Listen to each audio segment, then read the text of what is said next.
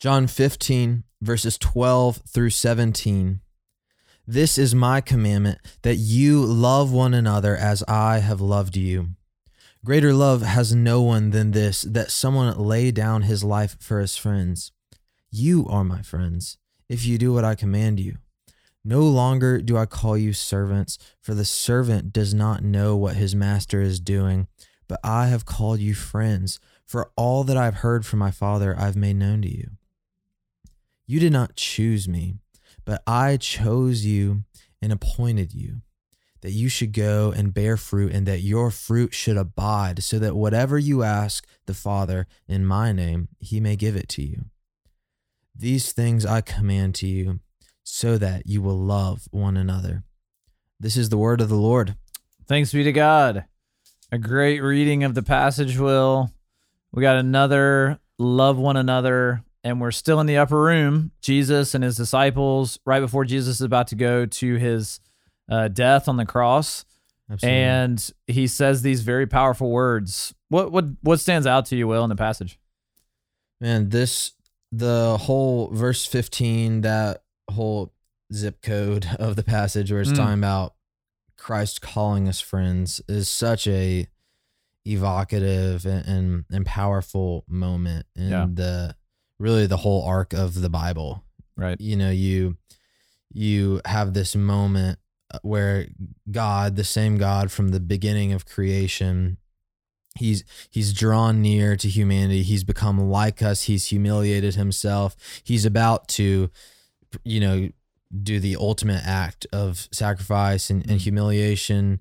And it's just this sweet moment of him drawing near to his disciples as friends, knowing their weakness and knowing what's in their hearts. And before we start recording this, you were mentioning how this is kind of a scary thing to talk about. There's some weight to talking about this because the whole idea of Christ as friend has gotten so polluted in the world to sort of this irreverent, goofy. Yeah. Jesus is my homeboy kind of deal. Yeah. And, but what really stands out to me when you read the passage is, first of all, when you look at Scripture, there is a clear sense of companionship and shamelessness and confidence and friendship with Christ. And he sends us the helper to be our constant companion, his Holy Spirit. But he qualifies it with, in verse 14, you are my friends if you do what I command you.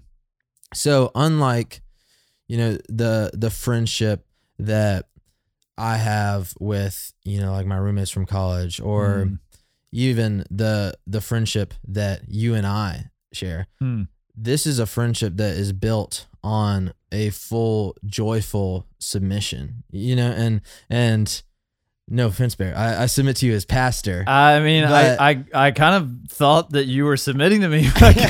I guess we had a different understanding of our relationship. Will. Yeah, let's have a DTR. But that's okay. Let's stick with the passage, and you and I can talk offline. No, but in human relationships, there is this, different degrees of submission and authority and respect. Right. But our friendship with Christ is built on this complete self-abandoning, clinging to him and obeying him, and the go and sin no more moment, clinging to that. Yeah, and I think it's worth, not to go too deep into context, but I think it's worth just kind of taking a step back to see who Jesus is, because at this moment, the disciples are convinced that this guy is the long-promised Messiah of Israel.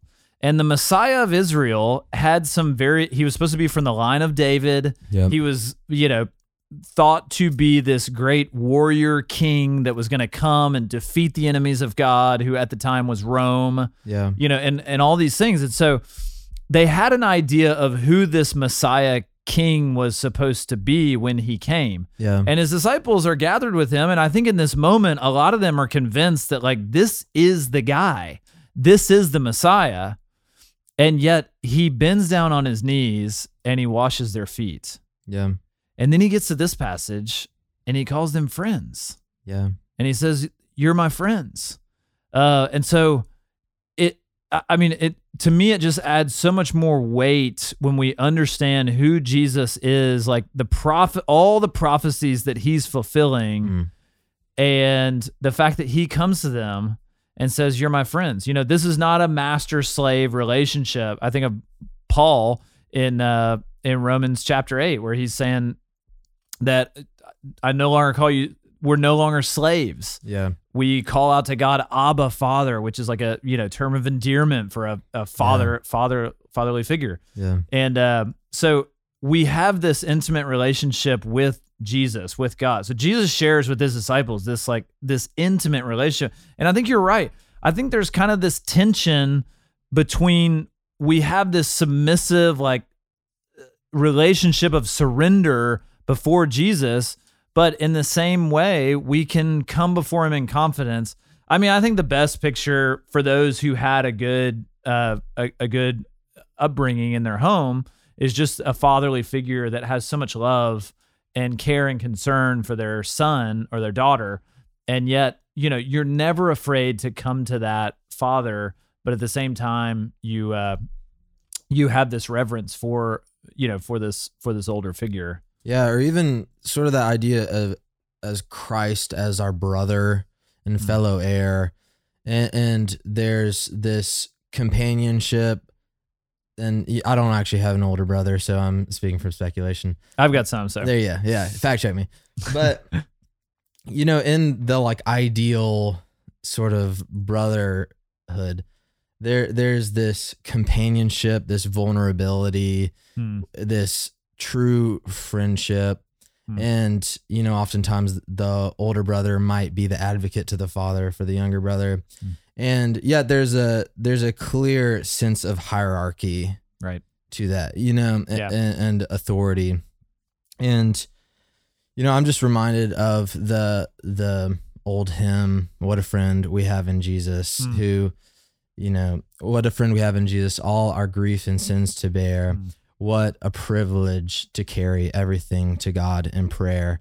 And that we have a high priest who not only is willing to hear out our griping and our groaning, but he's our friend, and he actually never wearies of it. And what a just refreshing promise. Well, and I think when you're faced with this passage where Jesus is calling us friends, surely there's something, if we will stop and think for a minute, wait, Jesus is calling me a friend? Do you not know what I've done in my life, Jesus? Totally. Do you not know my thought pattern? Even I'm a grown man, I'm a husband, I'm a father, I'm a pastor at a church, and don't you know the thoughts of my heart, and just some of my intentions that are not right and not pure, and yet you still call me friend. And so there is it is very humbling to think that Jesus would call us friends. Yeah. And it should never, if this passage leads you to this place of irreverence or dismissiveness, right, then you're totally misreading it, because it leads you to just utter humility and joy. I cannot believe that this God man would call me his friend. Yeah. And he says right there that greater love has no one than this, that someone lay down his life for his friends. So the love that he's commanding for the disciples to have, for us as Christ Covenant members to have for one another, he's saying, I have given you the example of how to lay down your life for your friends, how to sacrifice for others. And that is true friendship, and that is true love. Yeah. So, beautiful passage. Great passage. Well, for Will Carlisle, I'm Barrett Fisher.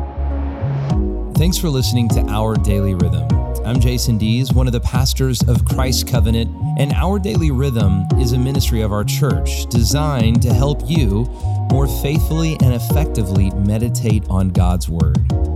If you ever have a question for us about one of our Bible readings or one of your own Bible readings, please don't hesitate to text us at 404-465-1737. Again, that's 404-465-1737. Or email me directly at jason@christcovenant.com. We'll meet you again tomorrow for Our Daily Rhythm.